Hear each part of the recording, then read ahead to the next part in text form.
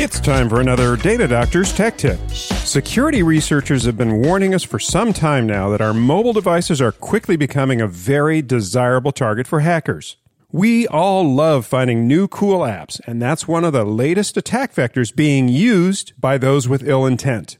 Nothing underscores this more than the discovery of at least 11 legitimate-looking but malicious iPhone apps used in what are called mask attacks. These malicious downloads imitate popular apps like Facebook, WhatsApp, Skype, and Twitter, but allow remote hackers to silently access and monitor just about everything on your iPhone. So, it's imperative that you pay close attention to the source of any app you install on your iPhone. Links on social media or email that prompt you to download an app are the most likely way you'll come in contact with these scams. So make absolutely sure you only get your apps from the Apple App Store. For Data Doctors, I'm Ken Colburn.